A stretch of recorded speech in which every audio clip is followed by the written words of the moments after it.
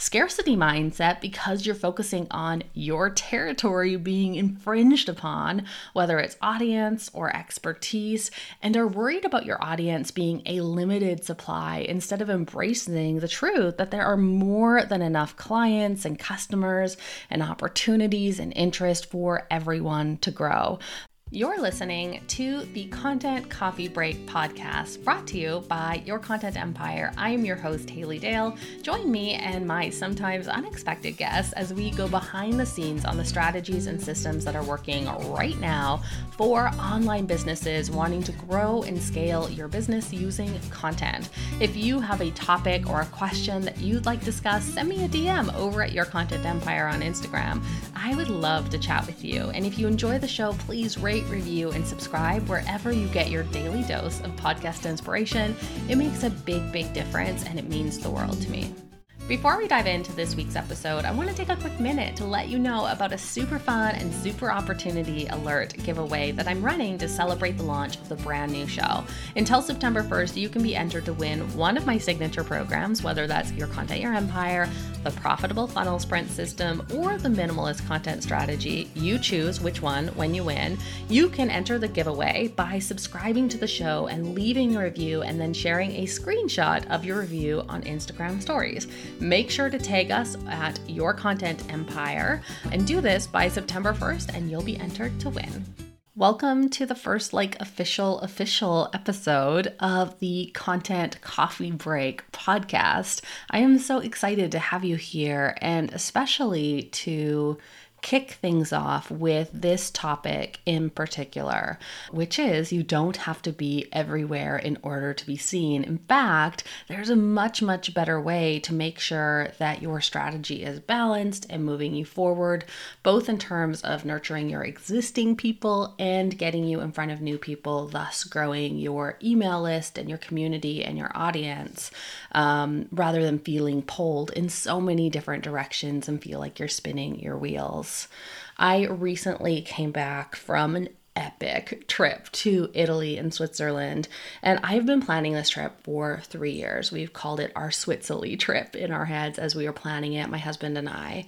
And this is ever since I was young. I think I was like 21, 22, when I watched the movie Under the Tuscan Sun with Diane Lane, and Sandra Oh is in it as well. Amazing combo. And it shows off Tuscany, it shows off Italy, and I just fell in love with the idea of going to Tuscany. And let me tell you, it lived up to expectations. But the reason I bring this up is that being on that trip, and it's been a few years since I traveled, I think like a lot of people took a break through the pandemic, but it reminded me of why I started my business and what I love the most about working in an online business, meaning that I can work from anywhere, right? So on the trip, I would wake up early. I'm an early riser anyways. My husband is not. He likes to sleep.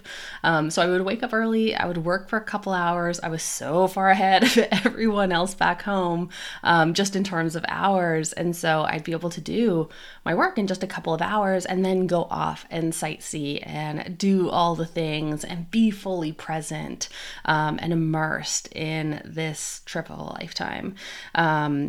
And it just it brought me back to the reason I started that business, right? The reason I started my business was so that I could travel. I didn't start traveling till in my 30s. I went to school, did all the things, had zero money for traveling when I was younger.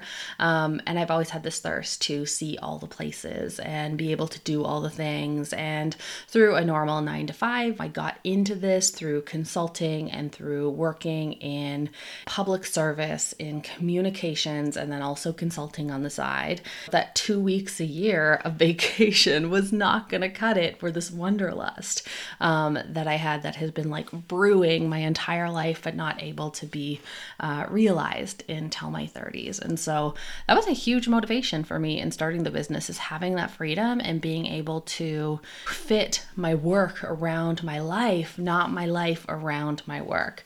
And that relates to this topic today, because what I see happening for myself, for my clients, for people that I coach is I see that we started this business usually with some degree of freedom in the reason why we started it. And through the hustle and bustle and the ideas that a lot of us have as entrepreneurs, our to-do lists grow really, really long, and we may not have a boss anymore telling us what we should be doing and what we shouldn't be doing and when we can be off and when we have to work and what we need to work on. We, in some ways, have become our own bosses and not a bad thing necessarily. However, a lot of us get further and further away from that freedom that we started our business for. And we have to start questioning, does the stuff that I'm working on actually matter and actually move the needle forward? Or am I just doing this because it's what everyone else is doing or it's what I'm supposed to be doing?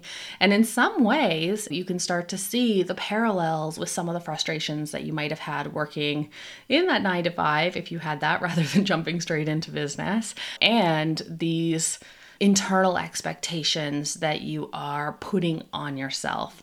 And so for me, this trip was a good recentering and remembering that freedom I started my business for, and, why I knew this topic had to be the first thing that we talk about.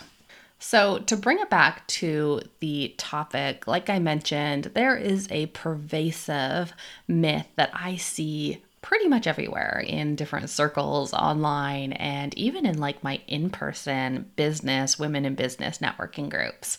And that is that you have to be everywhere in order to be seen. And most business owners I know make content a lot more difficult and a lot more complicated than it has to be by buying into this myth that they have to be everywhere in order to be seen. And it's something that happens with myself from time to time. I see somebody just killing it over here on a particular platform, and all of a sudden, shiny object syndrome, I start like my wheels turning of, do I need to be there as well, right? Usually I'm able to catch myself, but no one is immune to that shiny object syndrome. And I think one of the reasons why we feel pressure to be everywhere is sometimes it's because we perceive our quote unquote competitors, whether or not you are like peers in the industry, if you prefer that, as being everywhere. You might be doing just fine on Instagram as your attraction platform, but one day you're on Pinterest and see pin after pin targeted at your customers, helping them solve your problems, and all of a sudden you're spiraling because you haven't been focusing on Pinterest at all. And have you been making this massive mistake the whole time by not being there? And this spiral isn't necessarily Pinterest or Instagram. It can really be anything, any platform, any strategy, and it usually comes down to FOMO, fear of missing out, as well as a bit of a scarcity mindset, right? There are only so many clients to go around, and so I need to be the one that gets in front of them. And it's FOMO because when you see other people using a particular platform or strategy, you think you're missing out on an opportunity and might feel some kind of regret or guilt come up. Scarcity mindset because you're focusing on your territory being infringed upon, whether it's audience or expertise, and are worried about your audience being a limited supply instead of embracing the truth that there are more than enough clients and customers and opportunities and interest for everyone to grow. The more time you spend focusing on your quote unquote peers or competitors, the less time you're able to spend focusing on the who that actually matters, your current and your future customers. Okay, but let's take a few steps back here. I think I haven't dropped a major piece of the puzzle here. I'm hosting a workshop in a few weeks, and it is called the Ease Content Strategy Method.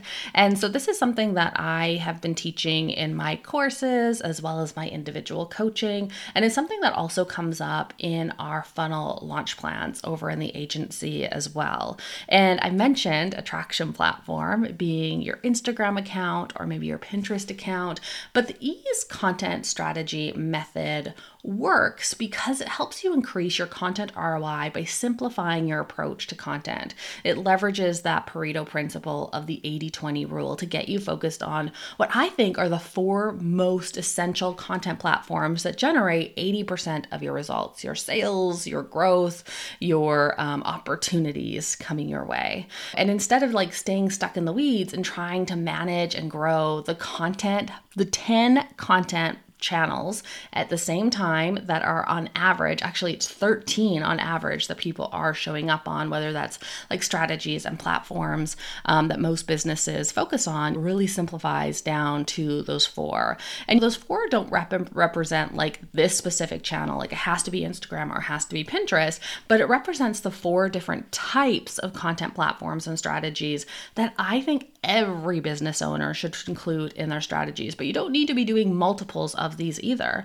So the E's, 4 letters, EASE, stand for an expertise platform. So somewhere that you are establishing your expertise, usually that's some form of blogging. The only real rule here is that it has a home on your website. Then we have the attraction platform. So what are you doing to get in front of new eyeballs and new people? A selling strategy or platform, whether that's say quarterly launches, or whether that is an evergreen sales funnel or some combination of them. And one of the things we talk about is how to layer these different things and stack them. Even though we want to focus on one at any given time, we can still stack different things. And the final one is an engagement platform. So what are you doing to engage with your existing community? Now, the 2 that we're focused on today are the attraction platform and the engagement platform. And we're going to be talking a little bit more about these in the coming weeks as well on the Content Coffee Break. And so attraction refers to, like I said, that platform where you're getting in front of people, right?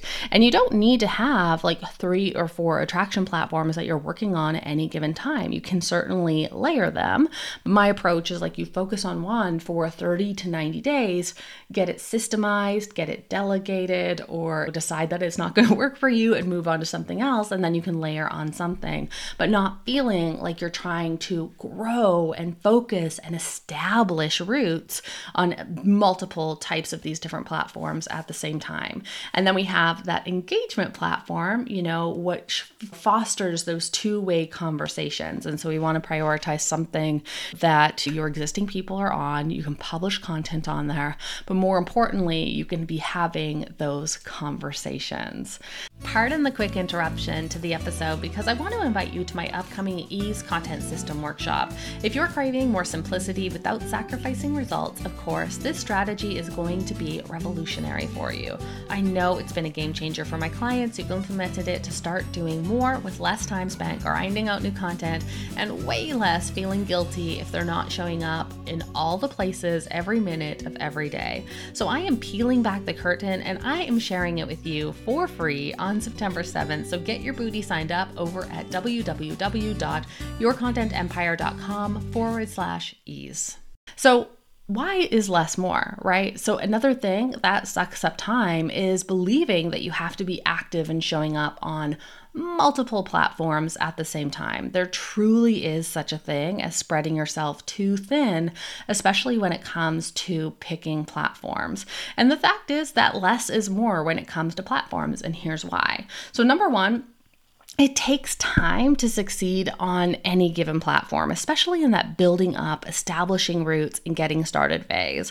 Let's say you have like 1 hour a day for marketing. You could spend the hour on 1 to 2 platforms, responding and engaging, creating new content, and do pretty well. Or if you're focused on 5 different platforms, that's only 12 minutes per platforms if you divide it up equally. You're going to make a lot less of an impact with each platform that you add on because, like everyone, your time is a limited resource. So this is about being more intentional with the time investments that you make. An example of this would be Dan Henry, an entrepreneur who wrote the book Digital Millionaire Secrets, talks about this idea of the circle of focus. So if you think of your focus or your time or your energy as one big circle or pie, if you've got a sweet tooth like me, and you focus on just one thing, well, 100% of your pie is going to be focused on that one thing, and success is basically inevitable, right? If you're focusing all your attention on one thing. But if you start divvying up that pie amongst more priorities or more platforms in our case here, you start spending 50, 20, 5% or less of your time on each thing. And have you ever heard of someone succeeding in something when they're only trying 5%? And well, you might counter with, Haley, I'm not about that hustle life. I say me neither. And this isn't me telling you that you have to do only one thing all the flippin' time, but it is about getting more mileage out of the time that you do have dedicated for content, for marketing, etc. So think of your time blocks as individual circles of focus and ask yourself, how many pieces of pie do you want to break this up into, especially when that means diluting the results that you're going to be seeing in each of these areas. All right, so I hear you saying, how do you go from, okay, I get it, less is more when it comes to content, to being actually okay with being in less places when FOMO or comparisonitis situations arise? And I have a few questions for you to consider here in a second. But first, one of the things that has made a big difference in my business is distinguishing between active platforms and amplification platforms, meaning that I might be intentionally focused on just two platforms, one attraction platform for getting in front of new people, and another for engaging with my existing audience, with my existing community, aka engagement platforms. But I'll still be publishing posts on other platforms passively. Here's an example. For me right now, my engagement platform of choice is Instagram, right? And my attraction platform of choice is Pinterest. My team and I are actively spending time on each of those places for the next foreseeable future, but we're still publishing on our Facebook page and Facebook group in order to amplify our content easily without spending a whole lot of time doing it. Another thing that's been really helpful is to remember that once you've done the work to build up a platform, once you've established those roots there, it requires a lot less energy and time to maintain, especially if you've done a good job on focusing on systems. Newton's first law, an object of motion tends to stay in motion and all that jazz. So you could focus on just two platforms for 90 days, getting set up, creating templates, checklists, systemizing everything, getting momentum there. And then once you're finished that 90 days, you can either easily automate it or outsource it while you turn your circle of focus onto other platforms.